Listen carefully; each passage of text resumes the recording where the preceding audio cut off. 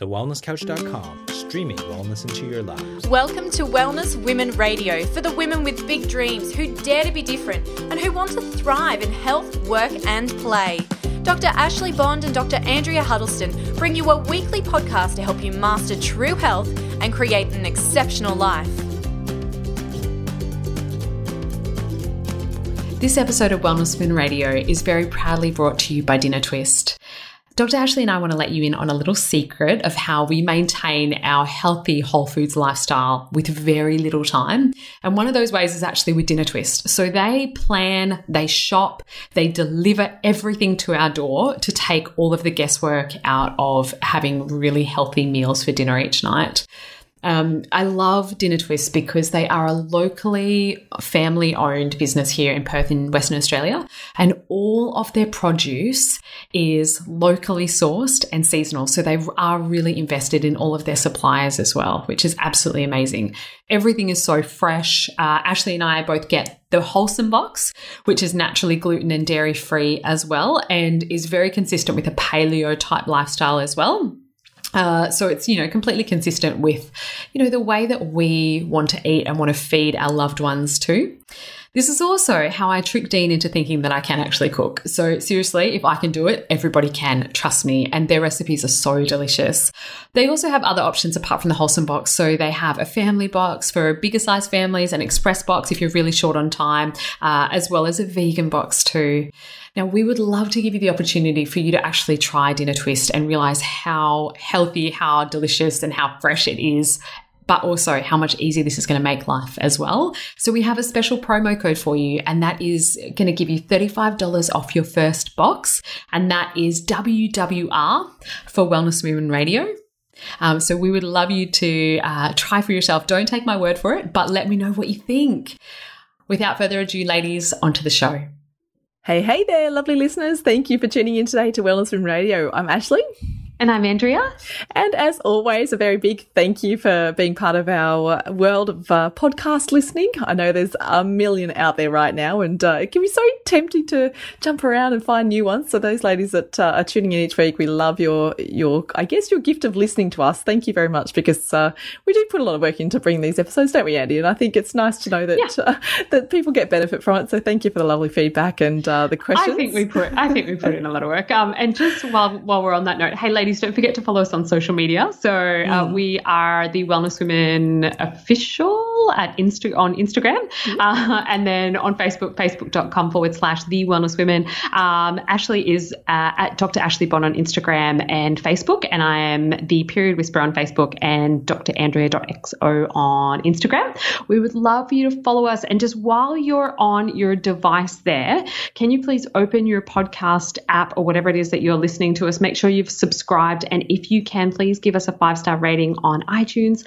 Leave a little comment about what you love about the podcast. We've been doing this for almost going on 4 years now, totally for free. We don't get any kickbacks for this, so we would just love you to tell us that you love us, because that's good for our ego and our dopamine and all sorts of things.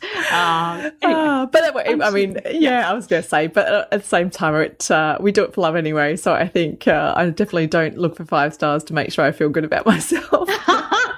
No, our self-esteem, I think, can survive that. But yes, if you feel that we deserve a 5-star rating, we would so love you to give us one, because that really does help the ratings, but more so it helps us get that message out to other women as well who really need this information that we are, spending a lot of time creating. And the good thing is that we've always had pretty awesome ratings as well, Ash. We're always in, the top kind of 20 in iTunes in the health podcasts for the entire world, which is awesome. Is pretty amazing. Yeah. So that's a little shameless plug there, but that's fine, because you know what? It's all about serving you ladies listening. So thank you so much for joining us, as we said. And look, today is a bit of fun because I think this came out of a listener question, didn't it, Andy? We were going to do an inner spotlight because we usually throw on the front end here, just a quick 5-minute snap review of a question for people to answer. But today we'll, in the spotlight, end up going, we can do a whole episode on that. So this comes from Sarah. She is from California in the US, and she wants to know about intermittent fasting. So is it a good idea? Is it a bad idea? Does it affect your hormones? What is the best time window? And should she do it every day? That is such a good question, such a loaded question. And it was definitely something that we knew we couldn't just cover in a little In the Spotlight segment. So we, without further ado, let us introduce you to our podcast for this week. And we are absolutely going to be covering intermittent fasting today. And just look to, I guess, to, beginner's guide to intermittent fasting. We're just talking about intermittent fasting is not specifically a diet. It's simply a pattern of eating. And so this is where, some people think, oh, it's that diet. And I'm like, no, it's just a pattern of eating. It's just telling you actually when you eat. And interestingly, it doesn't specify how you eat. So this is where I guess the pros and cons come into it, don't they, Andrea? That it's certainly a great way of eating if you're still choosing whole sort of healthful foods, but I certainly know people who can intermittent fast and eat so much crap, and you think, hey, wait a sec, that doesn't sound like it's going to work out for you. So we'll talk today about some of the pros and cons, and how you can do it well, some of the pitfalls, some of the mistakes you might make unintentionally, and how you can avoid those. And of course, some of the things that physiologically, some of the things your body's actually going to go through, what fasting does, why it does it, and some of the kickbacks, in terms of long-term health and well-being. So I think it's pretty interesting because this really came into the spotlight around 2012 when Dr. Michael Mosley did his movie documentary. And this was all about looking at the documentary called Eat Fast, Live Longer. And of course, there's a throw on to a book, which was The Fast Diet. So I know a lot of people who had this Fast Diet book. And then it moved a little further into the 5 and 2 diet. And that came through from journalist Kate Harrison's book. And then from there, I think we had an Amazon bestseller, which I think, ladies, you might have on your shelf, Dr. Jason Fung, and he had the Obesity Code. And I know that one was really popular because as soon as you start saying like the Obesity Code, wow, can we crack it? It's certainly enticing and certainly got that buzz and vibe. It's very trending. So, I haven't heard of that one though. Maybe I'm just behind the times. And the thing with those is that they all help to highlight some things that, historically has been done throughout humanity, particularly all major religions have periods of fasting, not necessarily intermittent fasting, but fasting as a principle. And it comes into things like Christianity through the process of Lent. It comes into Islam through Ramadan and some other days of religious special occasion. And, in Judaism, it's throughout, culture and society, which I think is so interesting. And that was more from the context of, enhancing spirituality, enhancing connection to God or, to higher being, and learning self-control and, a lot of other, purposes to it. But, obviously from modern times, these books that have been written are specifically geared towards people who most of the time want to lose weight. Yeah, absolutely. And animals also do this in nature all the time. So it's very normal for animals to have cyclical eating and to also go for prolonged fasting periods as well. However, prolonged fasting is not necessarily what we mean when we're talking about intermittent fasting or, time restricted eating. I think that the term of intermittent fasting now has almost become just an umbrella term for so many different types of eating and timing as well. And we'll go into that in a second. But the premise behind intermittent fasting ties into a lot to do with our body's circadian rhythm. So just like we have, cortisol that wakes us up in the morning, that's a hormone that's like, us getting up and going, and it peaks naturally between 6 and 8 a.m.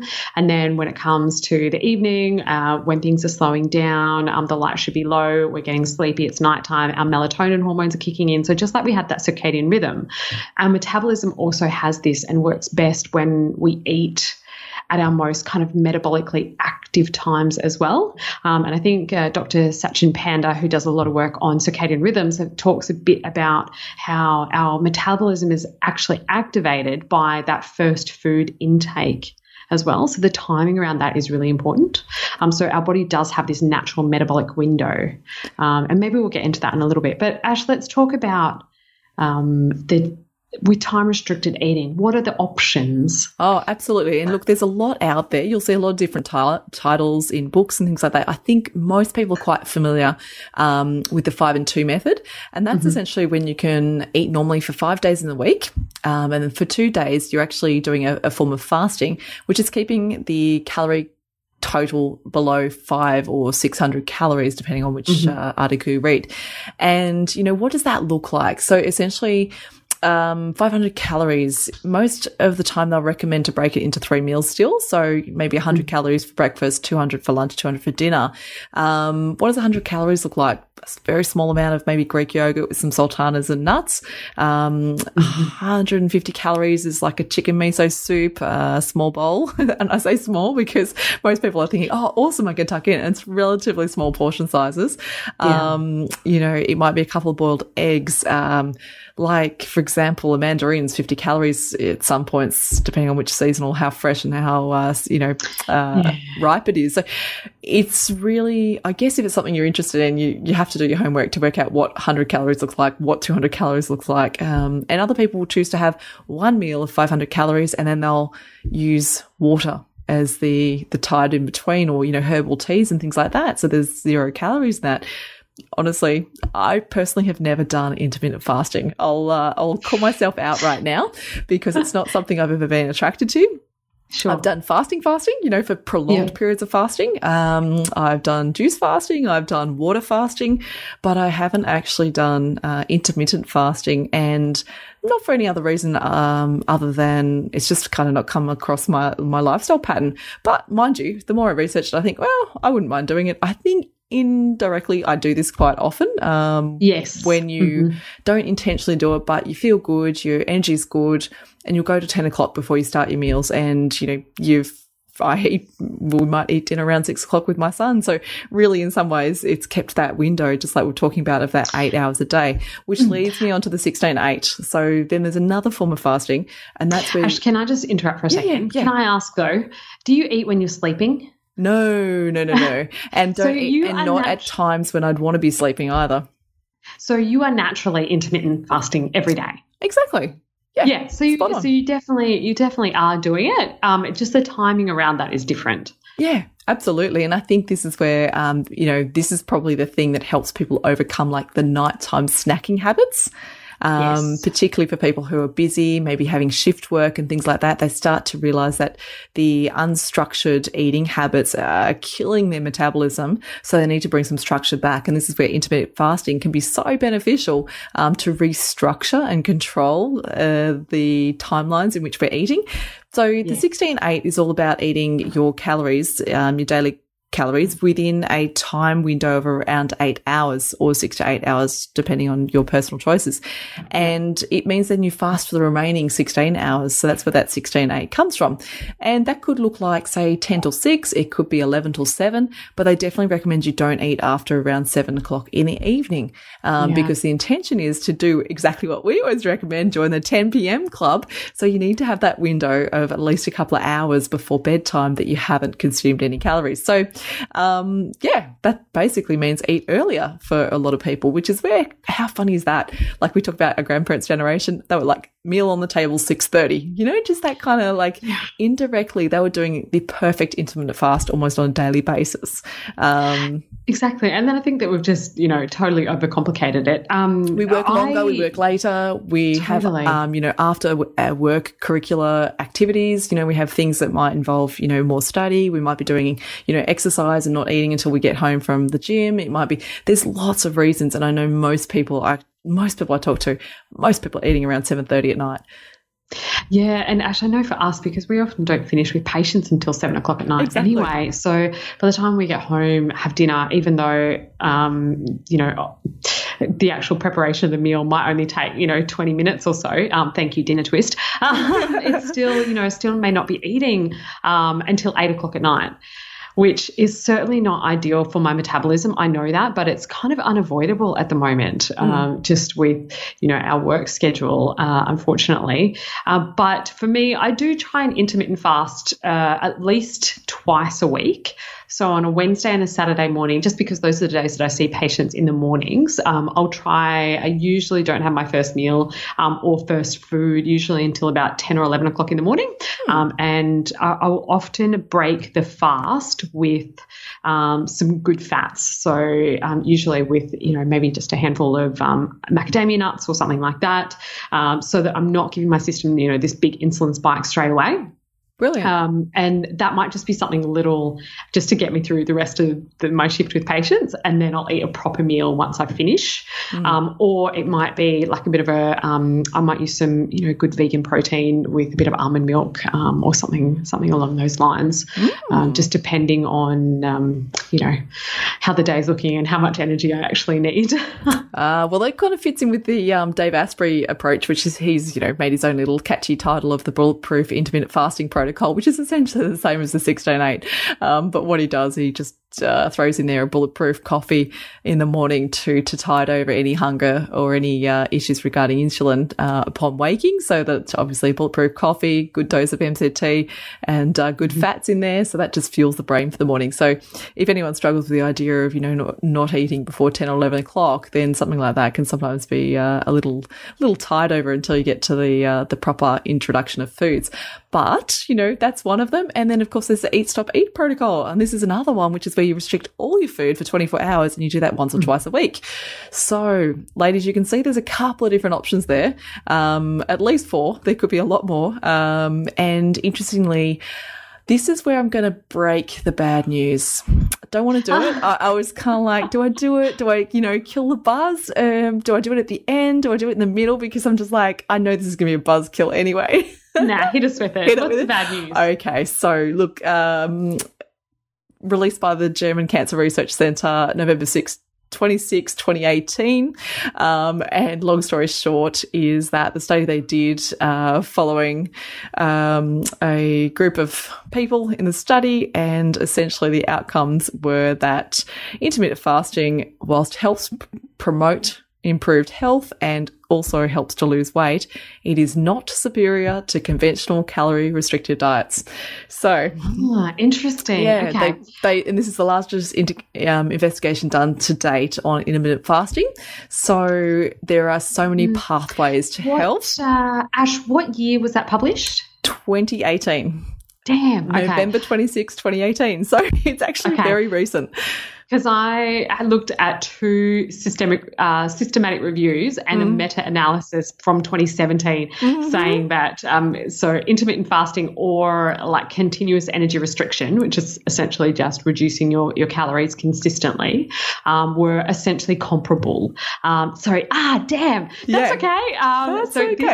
Isn't this so amazing that just depending on how good your research skills are will just allow you to have, reader bias. Well, so for me, I'm reading this going, that's good. Yeah, but look, it still does not say that intermittent fasting is not incredibly beneficial. It's just saying it's not the only way and the results can be comparable. So I thought that was really interesting because what this was a 1-year-long study, which is quite a long study in terms of research, with 150 overweight and obese participants. So, study size, not a massive number of people, but to keep that many people in a study for a year long, that's quite an achievement. They called it comes to, dieting and calorie restriction, that's for sure. Yeah, and they called it the Helena study, HELENA, if anyone wants to look it up for further information. So, yeah, I just thought throw that there now, just so you know that, ladies, if you're fixated on this idea that an IF, intermittent fasting, is going to be the gold, path to everything you've ever dreamt of, just remember, no one diet fits for everybody. So this is just one of the many, and this is one of the better of the many. So it's definitely on, our list of top 4 possibilities, but it's not the only one, and it's not superior. So I think that's, kind of good to know. So let's talk about some of the benefits, because why did this study show that it's absolutely beneficial? What occurred? What actually happens? And what are the main things that, you can expect when you do intermittent fast? And I think obviously the number one thing is weight loss, because just by calorie restriction, it's that, age-old adage, calories in, calories out. If you keep your calories low and you maintain a nice sort of mobile daily activity, then you're going to meet your energy needs and obviously if you consume excess calories and you don't use enough of them, then you're going to store them in a simplified, picture. So that's the number one thing. And for However, we definitely do not recommend, severe calorie restriction, especially not for a long time, because that does all sorts of really screwy things to our gut and our hormones and everything else. Well, that then moves into the starvation model, doesn't it? So then we have these protective pathways in our body, which we've discussed in other episodes. I recall, having this conversation. And that's when it starts to trigger off our stress responses, our stress hormones, because our body perceives us to be in a state of detrimental, health experience, which puts us into, survival mechanisms. So we don't want you to be in survival, which is why intermittent fasting is calorie restrictive for certain periods of time or for certain days, but not as a consistent daily 500 calories, for example. It's not a low calorie diet. It is an eating pattern. And that is the difference. Ash, just out of curiosity, have you actually, anecdotally seen a patient that has done well on the 5 and 2 diet? Just anecdotally? Yes, you have? absolutely. Okay. I've actually seen lots who've done really well on the 5 and 2, and I know people who've been able to manage, maintain after substantial weight loss. So, for example, goals of weight loss like 20, 30, 40, upwards of 50 kilos, and that's their maintenance protocol. And I think it's been showing to be really, really effective for these people, because I found that I'm probably thinking of 4 or 5, just visually of who I'm thinking of, and they've maintained that for some years now. So, and that's the protocol they chose. And I thought, is that interesting? But then they used a ketogenic diet to get the rapid weight loss, and then they went to a 5 and 2 for maintenance. And I thought, how cool is that? Interesting. Okay. Because I have only seen men do well on the 5 and 2 diet. But that's just been my anecdotal experience. So anyway, let's talk about the pros of intermittent fasting at the moment. So what we know is that it decreases your insulin, because, you're obviously restricting the times that you're actually consuming food, and then reflexively you're having an increase in your glucagon, but also things like your growth hormones. And a lot of this stuff comes from Dr. Walter Longo, who is the director at the Longevity Institute of the University of Southern California. So he talks a lot about intermittent fasting. He's such a clever dude. So feel free to go and, do a little Google and stalk him a little bit. I know I have been, but it improves your glucose handling homeostasis. It also is going to boost your energy. I think I talked about growth hormones already. And one of the reasons why that happens is when we're in a fasted state, it boosts a whole bunch of things that aid with essentially cellular program die-off, and then the regeneration of that as well, which is what also helps to increase growth hormones too. So that is the wonder drug that lots of women are paying an absolute fortune for, and you can actually get that just with some intermittent fasting, which I think is amazing. With that lowered insulin levels, that's also decreasing systemic inflammation as well, and reduces your oxidative stress for your system. And then the quantitative sort of results that you could see from that might be decreased blood pressure, obviously decreased weight on the scales. People have noted that it increases their brain function. It increases their resistance to age-related conditions like, autoimmune disorders, heart disease, stroke, Alzheimer's. I haven't seen research on that, but, this is just what the general talk that's going around in the scientific community, as is, the question as to whether or not there's a improvement with things like cancer markers and that sort of stuff too. And we'll just put the caveat there. A lot of the studies that, we've referenced and researched as well, we're still a little bit short on human-based studies. A lot of it comes from rat studies. So we do want to, clarify that, the studies that showed, for example, extension of lifespan, they haven't done that on humans, but they did do it on rat models, rats, literally, but the model, of the study was designed around rats. And they're the ones that showed, results anywhere from 38 to 83% longer lifespan. So the hypothesis is that when you reduce inflammation, when you improve your insulin handling, reduce insulin resistance, you have now a body which is better able to adapt to environmental and chemical and physical emotional stresses. So, and therefore, the studies show that you may have, improvements in things that would normally, kill us earlier, such as type 2 diabetes, heart disease, cancer. So Yeah, I think it's really promising. I can't wait to see some longer studies. I think the Helena study was interesting. I'd like to see something beyond the year mark, because we know you can't completely flip chronic health conditions on their head in one single year. You can certainly change the biomarkers that you can monitor, such as inflammation, such as insulin, but you definitely won't reverse chronic disease in 12 months. In most cases, I'll say definitely that's a bit categoric, isn't it? But, I think the general consensus is that it's not going to be reversed in a single 12-month window. There certainly takes a lot longer than that. So I'm kind of excited. I hope that the Helena study is continued, and I hope they keep looking at it, over the next 2, 5, 10 years, as, revisiting those people to see if they were able to reverse chronic disease as well. We'll post that online for anyone who 10 wants years to get from a little now. bit nerdy with us. Yeah. Now, so just as there's, it's not. What's the words I'm looking for? It's not too good to be true. No, true. There are certainly some cons for intermittent fasting. And one of the big things is simply just thinking about it practically. It may change your normal social eating behaviors. And one of my favorite meals to actually go out for is breakfast, or even brunch, with Dean and the dogs on a Sunday morning. That's our thing. So Dean likes to eat early in the morning. That's good for his metabolism. He's totally happy to do that. So, that's what we do, and I love it. And it's a ritual that I'm quite attached to as well. And I think having brekkie with friends is probably my favorite meal to enjoy with them as well. It doesn't quite cut it if you're just having like a jasmine tea. So it can absolutely change your social eating behaviors. Initially, people might experience, quite low blood sugar levels, which can make them hangry. So really hungry and angry, they'll have low energy, and they can be really unproductive as well, and can certainly affect moods. But this can also be if maybe they're doing things a bit too quickly. Some people can tend to binge as well. So I have seen this anecdotally as well. Some women who've tried intermittent fasting, they might have gone a bit too hard, too fast, and tried to be restrictive for too long. So they may not try and eat their first meal until, the actual sun goes down, and then they'll consume all of their calories over the next sort of 2 hours. And what tends to happen is that their blood sugar levels get way too low during the day. They can't maintain good energy levels. So their metabolism really, really drops, but then they binge for those few hours that they're eating, and usually they're not making good health choices. So that can be pretty devastating for some people.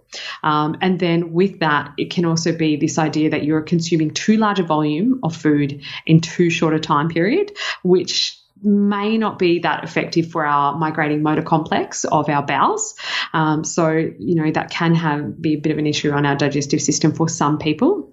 And the caveat that I also put on this is absolutely using caution for women. So if you're pregnant, you should not be intermittent fasting. This will absolutely make things worse for you. Or breastfeeding. Oh, yeah, absolutely. Breastfeeding women as well. Massive challenge with milk supply there. So I definitely do not recommend for breastfeeding. And look, Harvard Medical also recommends if you're in an active stage of growth, meaning if you're an adolescent. So it can have an impact on growth and development. And of course, if you're on any medications that require food intake, you need to be very cautious. And supplements as well that require food intake. Definitely. And of course, if there's any history or tendency towards unhealthy self-restriction, such as anorexia or bulimia nervosa, then it's certainly not to be recommended, because unfortunately it does enhance your fixation on foods, and it may, promote or foster unhealthy behaviours around that food. So we do, always say, like everything, like you said, it's if it's too good to be true, it may be, but there's always people that it's going to work beautifully for. If you've tried it, gosh, I'd love to know, how you found it, or do you find it something you can continue doing?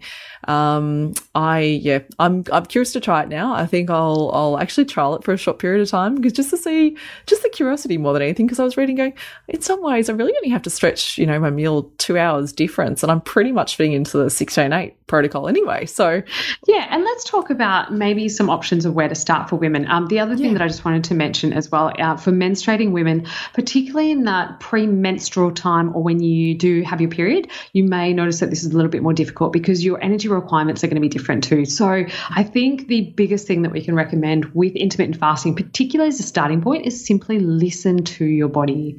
For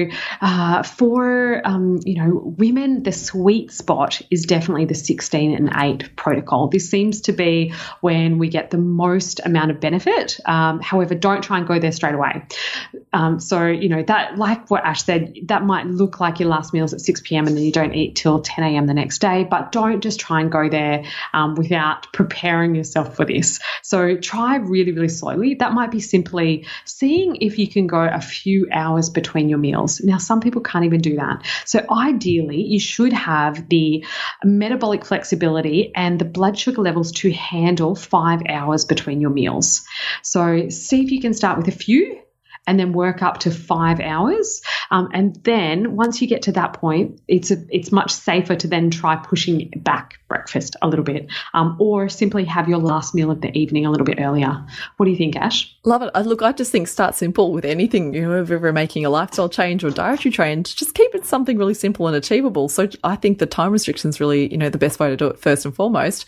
But like you said, if, for example, you're a person who has socialization, social morning breakfast with friends and, work meetings and things like that, that's the end of the day that you tend to need to socialize for food, then you might find that like a 7 or 8 a.m. start with a 3 or 4 p.m., finishing meal is the way to go for you. Other people will be able to get to 10 a.m. till 6. So I think just be flexible, build it into your lifestyle and realize that the key there is something you can continue to achieve to do, not something that's so painful to do that you're going to quit, because anything that's too challenging, we inevitably give up on, or we let slip, because it is not meant to be a displeasure every day, like to wake up and think, oh God, here we go again. No, we want you to have fun with it. I think the key though, like you've just said, that 5 hour between meals, avoid snacking. And don't eat at night. Like that's, if you keep, even if you started there, just stop snacking and didn't eat at night, wouldn't that be a massive change already? It's already going to promote improved insulin, handling straight away. So that could be where you want to start.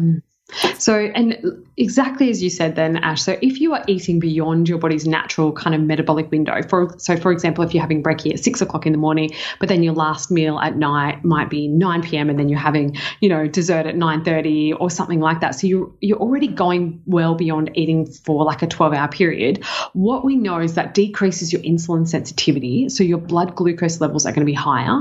Your fasting blood glucose levels are going to be higher. You're going to start storing fatty acids into your adipose tissue.